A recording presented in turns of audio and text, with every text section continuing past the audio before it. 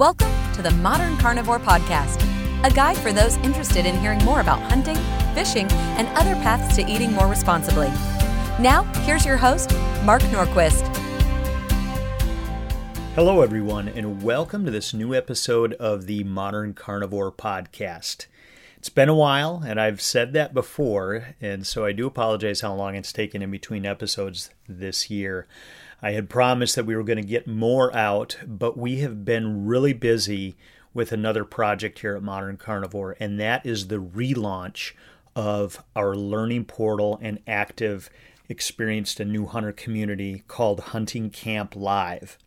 If you haven't checked it out yet, please go and see what you think of it. It's huntingcamp.live, and you can request to get free access to a lesson for our new course that we just launched this fall that is focused on learning to hunt upland birds. And so, given that, I can think of no better conversation than today with Ben Jones, who is the president and CEO of the Ruffed Grouse Society and the American Woodcock Society. Ben and I actually caught up this last late winter right before the pandemic shut everything down. We were at Pheasant Fest, which is the annual meeting of Pheasants Forever. And I really enjoyed this conversation with Ben and learning where this organization is going. And we talked today about conservation in general, but also how their organization is all about healthy forests, of which diversity needs to be brought into that. And it's somewhat of a complicated issue, but not really if you think about it from the standpoint of how they look at it and healthy management as opposed to development and deforestation, which is truly threatening a lot of our species. So if you are interested, please do check out Ruffed Grouse Society at ruffedgrousesociety.org. I am actually heading later today to Wisconsin to be at their annual grouse camp event, and I'm really excited for this.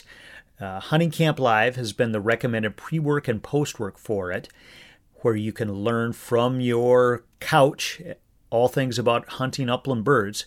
But this event this weekend, there are going to be around 100 people, both mentors and mentees, at this event. And I'm going to be over there talking to different people, so stay tuned for more insights on that. But again, if you do want to check that out, go to ruffedgrousesociety.org and also check out huntingcamp.live. Hello, everyone. Today I'm here with a gentleman by the name of Ben Jones. Ben. Morning. And we are at Pheasant Fest 2020 with our friends from Pheasants Forever. And Ben, your role, can you just tell a little bit about yourself? Yes, I'm president and CEO of the Ruffed Grouse Society and the American Woodcock Society, a conservation group we'll have our 60th anniversary next year. So we've been working on wildlife conservation for almost 6 decades. So your headquarters are in Pennsylvania, I believe? Yeah, our headquarters is in the northern part of Pittsburgh in Pennsylvania, but we've got chapters and staff across about 38 states. So we're a national organization, but our HQ is in Pennsylvania. Great. So we are here in Minnesota today. Obviously, a very popular grouse and woodcock location. So I'm guessing you have good membership here in our state. Minnesota is one of the leading 4 states for sure. Absolutely. That's great. So I'd like to start maybe just jumping back a little bit. As you and I have talked about, a lot of our audience are people that are new to hunting. And so I always like to ask guests, where did you get your start in hunting specifically? Yes.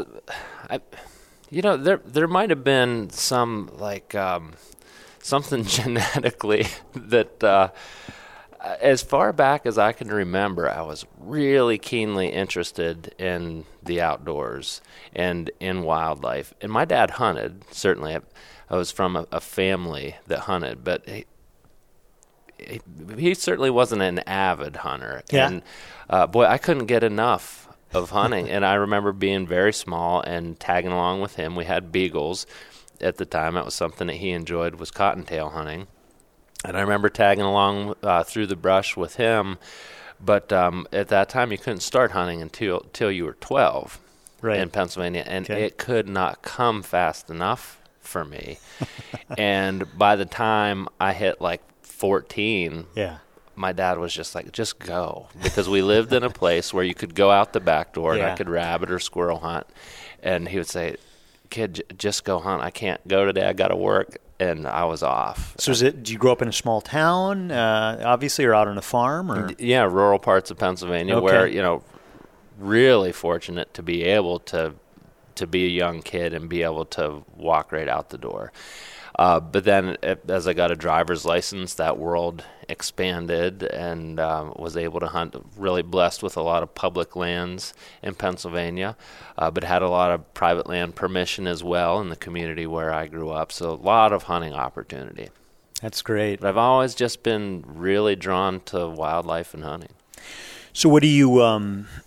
How do you consider yourself an upland hunter primarily, or are you a generalist? Do you actually prefer to hunt big game or waterfowl? What's your passion? Yeah, I would say a generalist for sure.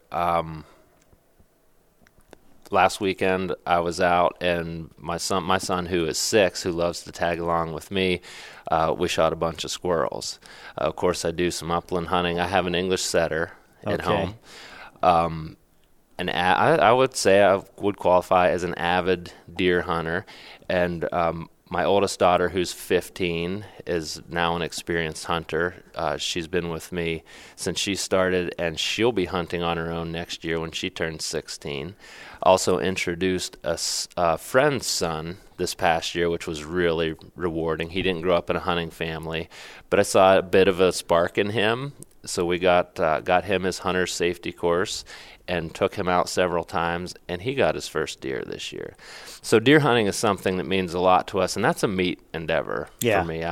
I do some antlered deer hunting during the peak of the rut and enjoy that a lot, but ultimately I have a whole bunch of antlerless deer tags with the intent of putting meat in the freezer. That's great. I enjoy it a lot. So so that's a question too. A lot of times people that we talk to these days, they may not have a background in hunting, but they're fascinated with the eating side of wild game. What do you cook the wild game yourself mostly, or anybody else in your family? And what are your favorite recipes or ways to cook? Oh wow, one of my favorite things about the deer hunting aspect, I really enjoy the butchering and the preparation piece. Absolutely. Yeah. And I do so as also the primary meat cook in our house. So when I'm breaking down a whitetail, I'm just looking at that thing, thinking of the next 10 months and what that's going to become. Right. And it's so rewarding and so much fun. And we have one big grinding day where as I'm getting deer throughout the year, the kids and I, we put all the trim meat in the freezer, get the big grinder out in one day, and just grind 100 pounds of meat, so that everybody gets involved with that. Somebody's stuffing and somebody's cutting, so it becomes a family affair that's really around the eating part, which is, I love it. The whole processing of the animal, it's interesting because that's was one realization as we've been doing more and more things with new hunters, realizing how I think a lot of times that used to be, and especially here in the Midwest, I'd be curious if it's the same in Pennsylvania. If you look back when I grew up, you and I are probably similar age, 70s and 80s, and even into my 20s, I didn't have enough time to do processing a lot of times. And the culture was, hey, you drop it off at the local meat locker and they'll process it and figure out what kind of, with the scrapper, you're going to do these types of sausages, or you're going to do summer sausage and what have you. And as I've tried to get back to butchering, I used to help my dad when I was a kid. I'd be doing the scrap meat. It's been so enjoyable personally to get back into the full processing of every animal whenever I can, but also see how new hunters are really drawn to that. So we do butchering clinics a lot, and it's so fun to see people's fascination with it. And I think we used to hide it and or think, ooh, that's, maybe we shouldn't expose the person to that yet. And instead I'm moving it up front. And people love it. They just that's to what understand. They're drawn to, yeah. And there's a sense for me, a very strong sense of self-sufficiency that I enjoy. That the whole way along, from start to finish, you're securing your own food. And we have a garden. It's kind of part of a larger lifestyle too. We put up a bunch of food. But you mentioned dropping it off at the butcher. It's all on me to get that animal from field to freezer, and there's a tremendous satisfaction in that. Yeah, there is. I agree. It's for me. It's a very similar feeling to cutting wood. You like to cut? I love cutting wood. I do. And you look at that wood pile when it's done, and you think, "Wow." My kids are going to roll their eyes at this point in the podcast. Does he like to cut wood? Oh my God. There's just something satisfying about it that's unlike anything else. Mm-hmm. So, well, that's great. I consider myself a generalist too, and I like to tell people that in terms of, if you have a specific area that you want to zero in on, great, but you don't have to. You can just, dabble around and try a lot of different things. So when it comes to grouse and woodcock, so your organization, two sides to it. Ruffed Grouse Society and the American Woodcock Society. Right. So did that, has that always been that way, or did that come from two legacy organizations? Okay, so I'll give you a bit of the start on the formation of the Ruffed Grouse Society, the original organization. That was started in 1961 by some hunter conservationists in Monterey, Virginia, in the Shenandoah Mountains. And they enjoyed pursuing ruffed grouse, saw the importance of habitat, and maybe foresaw some conservation issues down the pike. And they wanted to start this organization to see to it that as kind of a bellwether of healthy forests and healthy habitats, that there was this group that was representing the Ruffed Grouse Society. And that's kind of our flagship. Yeah. But across those nearly 60 years, the tenet really has been supporting science-based, sound forest habitat management and wildlife management with, again, the ruffed grouse as a flagship, but we do a lot of work for all forest wildlife. So maybe talk a little bit about forest stewardship versus wildlife stewardship and how that comes in, because one of the things that I think is always fascinating is to find how many people aren't aware of the connection between conservation and the hunting world. And so maybe talk a little bit about what that means. And so your organization, when it comes to conservation of places, and I think the tough thing that people get their head around is, okay, you go shoot these animals, these birds, why do you call it conservation? Mm-hmm. So maybe you could talk just very high level about that. I think we should start with the definition of conservation, because it's kind of getting a broad application today, but right. Conservation has a specific origin and an originator, and I think those things are very important. So I'll go down that path just real briefly. The word was formed by Gifford Pinchot, who went on, he considered the father of American forestry, but went on essentially with Theodore Roosevelt and built our national forest system.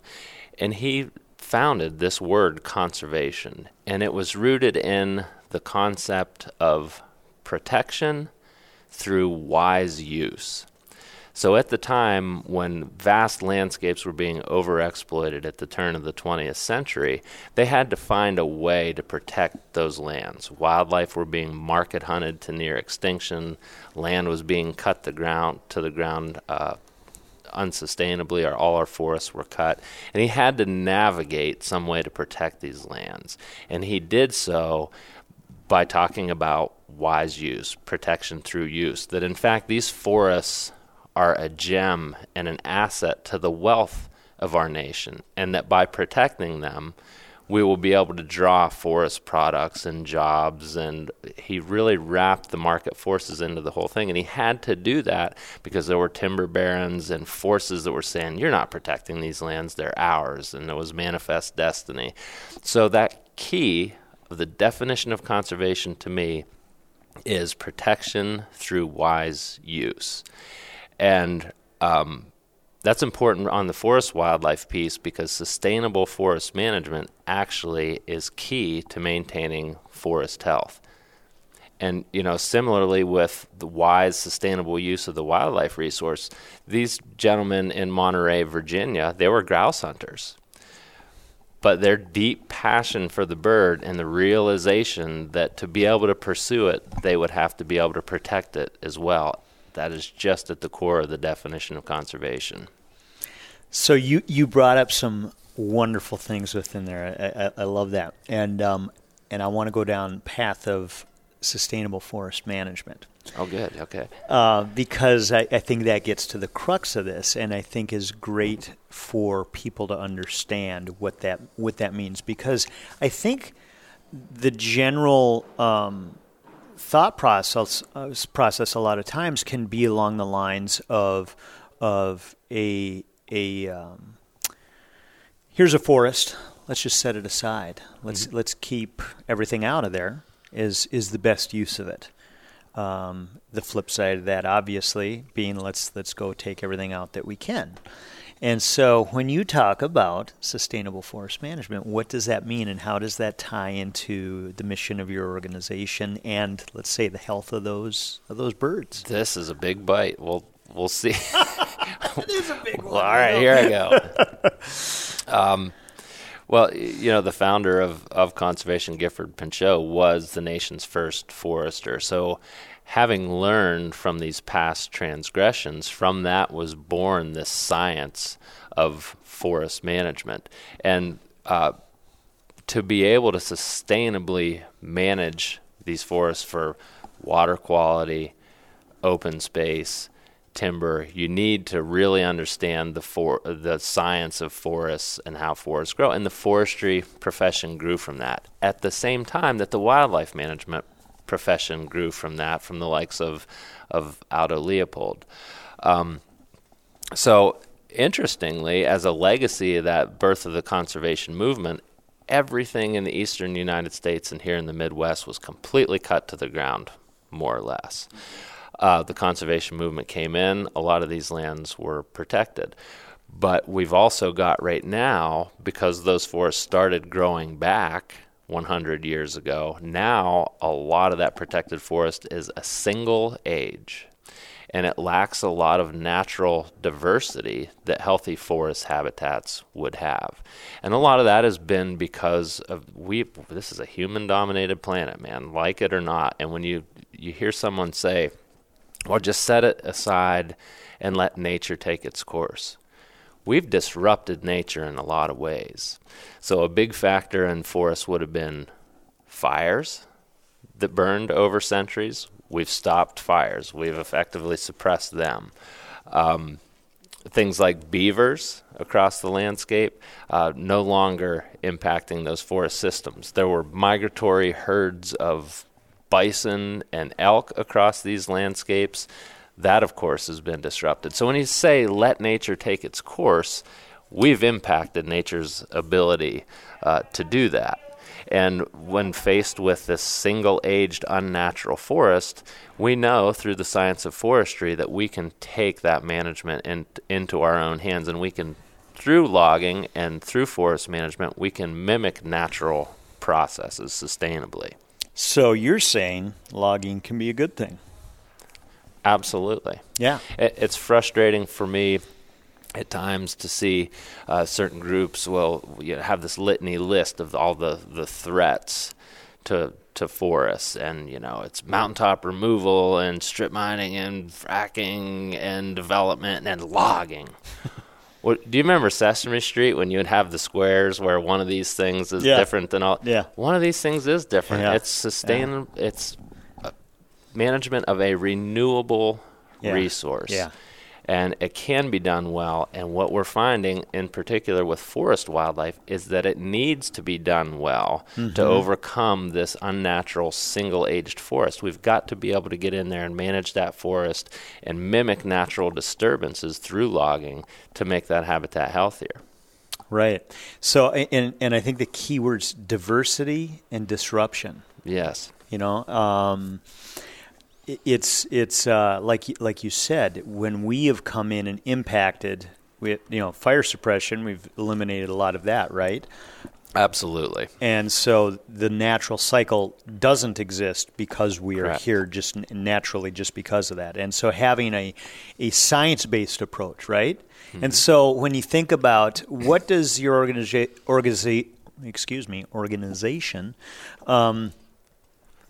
what is the perspective or philosophy when it comes to how that forest is managed? Is it a science-based approach that keeps politics at bay and or special interests, so that it is a science-based approach that says this forest to be managed in a healthy way, with diversity and disruption that is healthy to that end? Mm-hmm. Here's how we do that. Well, you figure out quickly your idealism, when you're in your early 20s and going into this field of wildlife management and forest management, that nothing you ever do is going to be free from the politics and the policies and the regulatory side of it. So you really have to take a holistic approach to making those things happen. But when you talk about forest diversity, the other thing that's been disrupted is we've protected these public lands, but they're on an ever-shrinking scale across landscapes. So even natural disturbances that we haven't disrupted, like the wind, you're more likely for a wind event to disturb habitats and regenerate some young forest. A wind event is more likely to wipe out a housing development than to create diverse forest habitats, because we're managing for wildlife on an ever-shrinking land base. Mm-hmm. So just back to some of that, how we've disrupted these natural forces and how we've got to be able to mimic those disturbances through active management. Right. So let's jump to the bird itself, ruffed grouse and woodcock. So share a little bit about the ruffed grouse. Oh, wow. So the ruffed grouse has been called the king of upland game birds. And, not to be gender specific, the king and queen, the royalty of upland game birds. And it is a deserved reputation. This bird is tough. There were, in a cave in south central Pennsylvania, there are remnants of ruffed grouse that were discovered in this cave from 25,000 years ago, among 3 other species that are long since extinct. So they are a tough bird. I would consider them a northern species, which seems to contradict with their range extending to places like North Georgia. But what you have in that southern Appalachian range is the birds persist above about 3,000 feet in elevation, where the climate is more northerly. They extend all the way up the Appalachian chain into the New England states, into Canada. The core of ruffed grouse range today is really in the Great Lakes states as well, and in the upper Midwest. But then you go out into the Intermountain West, and you have ruffed grouse populations out there as well. They are non-migratory compared to the American woodcock, which is a migratory bird. Generally 2 flyways recognized for migratory woodcock, the east and the central, and birds that are nesting in Maine may spend the winters in coastal plains South Carolina. Birds that are nesting and raising broods here in Minnesota may spend their winters in coastal Louisiana. So 2 very different species, really, but they converge on the types of habitats they prefer, which is these diverse, healthy forest habitats. So somebody who's new to upland, somebody who's new to hunting, do you think upland hunting is a good place to start? I think it's a wonderful place to start. And, one of the draws that we're finding with upland bird hunting specifically is the attraction of the dogs. And as you walk around Pheasant Fest here, people have this is definitely a dog-friendly environment, and you just see people drawn to those dogs. And I think it's a great entrance way into upland hunting is through dogs. So do you have to have a dog to upland hunt? Absolutely not. I harvested my first ruffed grouse without a dog, and we actually recently, within the Ruffed Grouse Society, did a survey and asked the question, did you harvest your first ruffed grouse with or without a dog? And well over half of people did so without a dog. And in fact, though I'm a bird dog person at this point, we had a few days to hunt in north central Pennsylvania this fall, and ran out of dog. We ran out of dog. The dogs were beat up. We had another afternoon to hunt. Yeah. So we just foot walked. Yeah, yeah. And I killed a bird. Yeah. That was the two of us that were hunting had just flushed without a dog just this season. The majority of grouse I've shot in my life have been without a dog. I don't have a dog right now. And that's something I like to tell people, is you don't have to. No, you don't. And especially with grouse hunting and woodcock hunting, more so than pheasant hunting. Mm-hmm. I think it lends itself to going for a nice walk in the woods in the fall and have some good odds. Mm-hmm. So woodcock are migratory. How about the range of woodcock? So the range of woodcock, essentially, if you look at across the whole year, runs north to south across the country. So as I mentioned, birds that might spend their spring and summers in Maine may find themselves down on the southern and the southeastern United States in the winter, and every point in between. Yeah. As they travel up and down. And we're engaged in a couple of flyway studies, which have been really neat. One in the central flyway, where we put GPS trackers on these woodcock and track them through their migrations from places like Michigan down to Louisiana.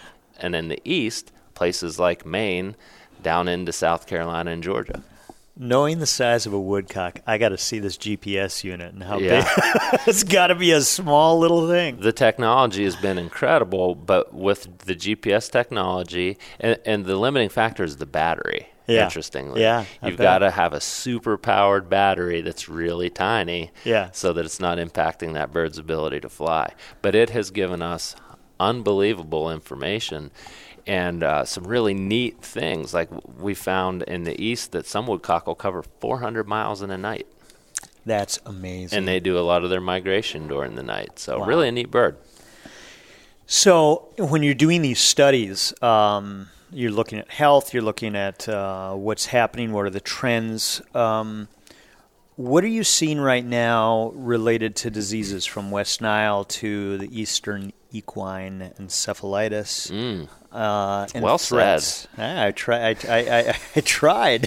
Wow. EEE, right? Yes.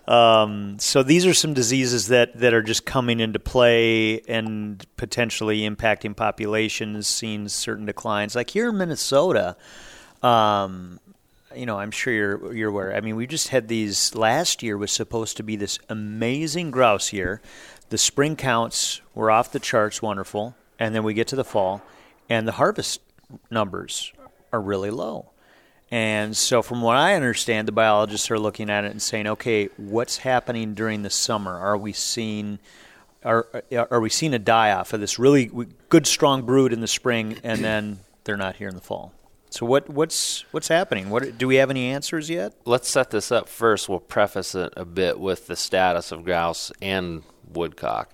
And at around 2005, the U.S. Fish and Wildlife Service required each state wildlife agency to write what they called a state wildlife action plan. And this was to be the blueprint for each state in their conservation. And in so writing this plan, they identified what were called species of greatest conservation need. Like, these are the species we really need to pay attention to because we're seeing troubling trends or habitat loss or whatever.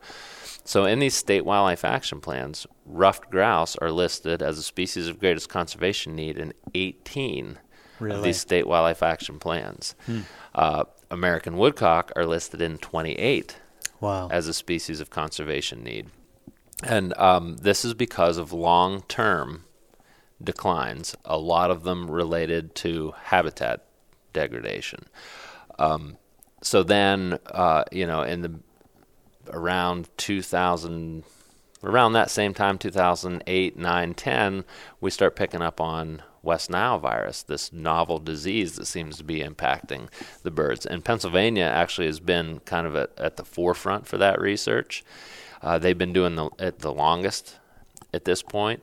And just recently, Minnesota, Wisconsin, and Michigan have formed a tri-state effort to better understand how West Nile is impacting populations. Because as you said, it was clear that something was occurring between the drumming counts and the fall hunting seasons, and disease was suspect there.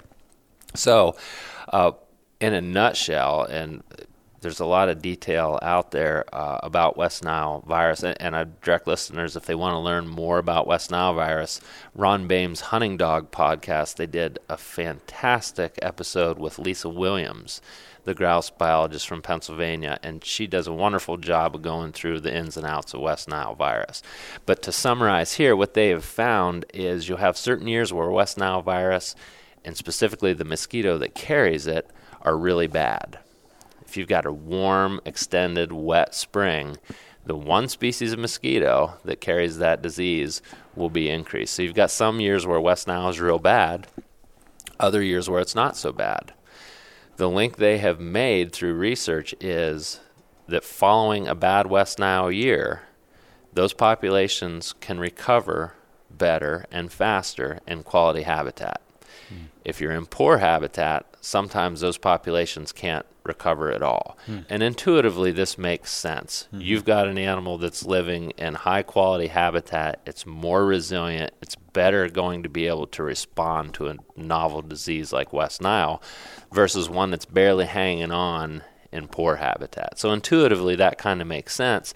But for us, you know, it's promising because we can stick to our 60-year mission of habitat conservation really is the answer, even to these novel diseases. And we'll see where I'm going to chicken out here and just call it triple E, the equine encephalitis. Yeah. It was confirmed in Minnesota in some rough grouse that were picked up dead. We don't have a clear picture, but here it is again, another mosquito-borne disease.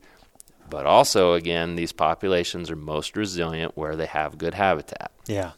So we talked about good habitat, having diversity, disruption being part of that. What's bad disruption, or what's bad habitat scenarios? When we talk about certain declines in population? One of the biggest threats, without question, is development. That true deforestation, where forest is being converted to developed uses, whether it's residential or whatever, but it's true forest loss, true deforestation. You know, something to be mindful of is that sustainable forest management through logging, even though trees are being cut, that's not deforestation. That forest is being taken to a different age class. It is now a younger forest where the older trees have been cut, but it is still forest that will grow on for hundreds of more years until it's cut again. But one of the biggest threats is development and true deforestation. In my home state, which is Pennsylvania, I've seen figures that 400 and some acres per day of open space are being lost to development. Wow. That's crazy to think about that. So when you think about the forests we're talking about, have you ever done questions with your membership around public versus private land hunting? And I'm presuming a lot of public land hunters within your organization, but what's the insight you have on that?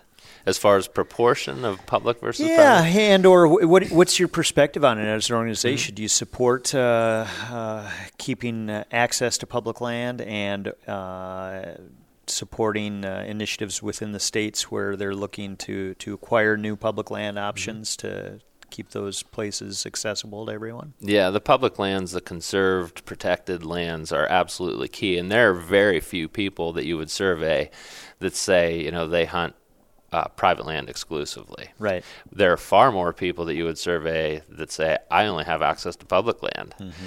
And this is something that is really close to me. For 13 years, I was Habitat Division Chief for State Wildlife Agency, where I oversaw management of several million acres of public land. And I always took that to heart, that not only were they important for wildlife populations, but important for people to have a place to go and hunt, and not just go and hunt and walk around, but go and hunt and have the best possible experience, to make sure that habitat was prime, that you could get in there and you could have success and have encounters with rough grouse or whitetails or squirrels or whatever it was. So that's how I always looked at my responsibility in managing public lands was, let's make this the best possible place for people to have a good opportunity in the field. Yeah, absolutely. That's great. So, with some of the threats to public land like we talked about, I believe Rough Grouse Society and American Woodcock Society has taken a position on an issue we've got here in Minnesota, which can be touchy, which is the sulfide or copper mining up in the boundary waters. I thought I remember seeing you guys taking a position on that. Have you done that? Yeah, we were watching very carefully what was going on with the mining proposal, and tied in with some partners, and we're engaging on what was going to happen on the policy end, and there was a lot of back and forth communications, and all in all, with that one specifically, we weren't comfortable with that specific type of mining, that there were assurances that we weren't going to have negative environmental impacts. And so the House resolution that we ended up and other partners ended up supporting was specifically to that type of mining in that area. This was not, never shall the boundary waters be touched, but it was specific to that type of mining where we couldn't be assured that there wouldn't be negative environmental impacts. And we were part of a broad partnership that felt the same way. Yeah, absolutely. Really, really happy to see you guys on that message. A few years ago, we shot a short film up there with a veteran by the name of Eric Packard, and took him on his first grouse hunt, and he got his first grouse in the boundary waters. Yeah. That's incredible. Yeah, it's a great place to grouse hunt. If you haven't come up, you should come back sometime. So this is a film you did? Yeah. I'll have to get a link to that. Yeah, it's called Flush in the Wild. I'll get you a link. Please do. Very cool. Absolutely. Well, this has been a really good conversation. I really enjoyed it.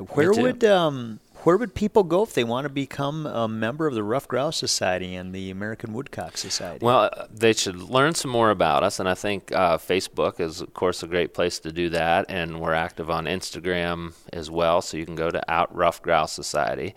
You can see what I'm into on my homestead and woodcutting operations. You can follow me at @BenJones_Forest Wildlife.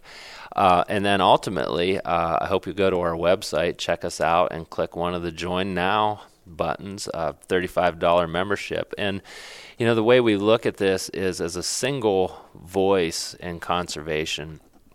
By joining a group like the Rough Grouse Society, you're joining a network. And so we have regular meetings with the state wildlife and natural resources agencies, and we plan projects. So by joining that network, you're amplifying your voice and your ability to get conservation work done. And it's $35 a year, and if nothing else, you get a really nice magazine and can keep track of what we're into. But joining that network is key, and you just go to our website and check it out. That's great. Well, I can attest to, as I mentioned to you earlier, unfortunately, I hadn't been a member till just last couple years, and it's a great organization. And Betsy's doing a great job here in Minnesota. Yeah. And so we appreciate your support. Yeah, Thank you. Absolutely. Well, thanks so much, Ben. Well, that's it for today. I hope you enjoyed this conversation with Ben Jones from the Rough Grouse Society and the American Woodcock Society. If you do have a moment, check out their website, roughgrousesociety.org, and also please do check out huntingcamp.live. If you are new to hunting, we literally have all the resources out there for you to learn about this activity from the comfort of your home. I'm now off to grouse camp in Wisconsin with RGS, and we'll talk to you again very soon.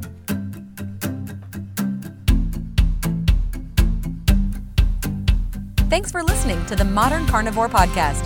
You can continue the journey by going to modcarn.com.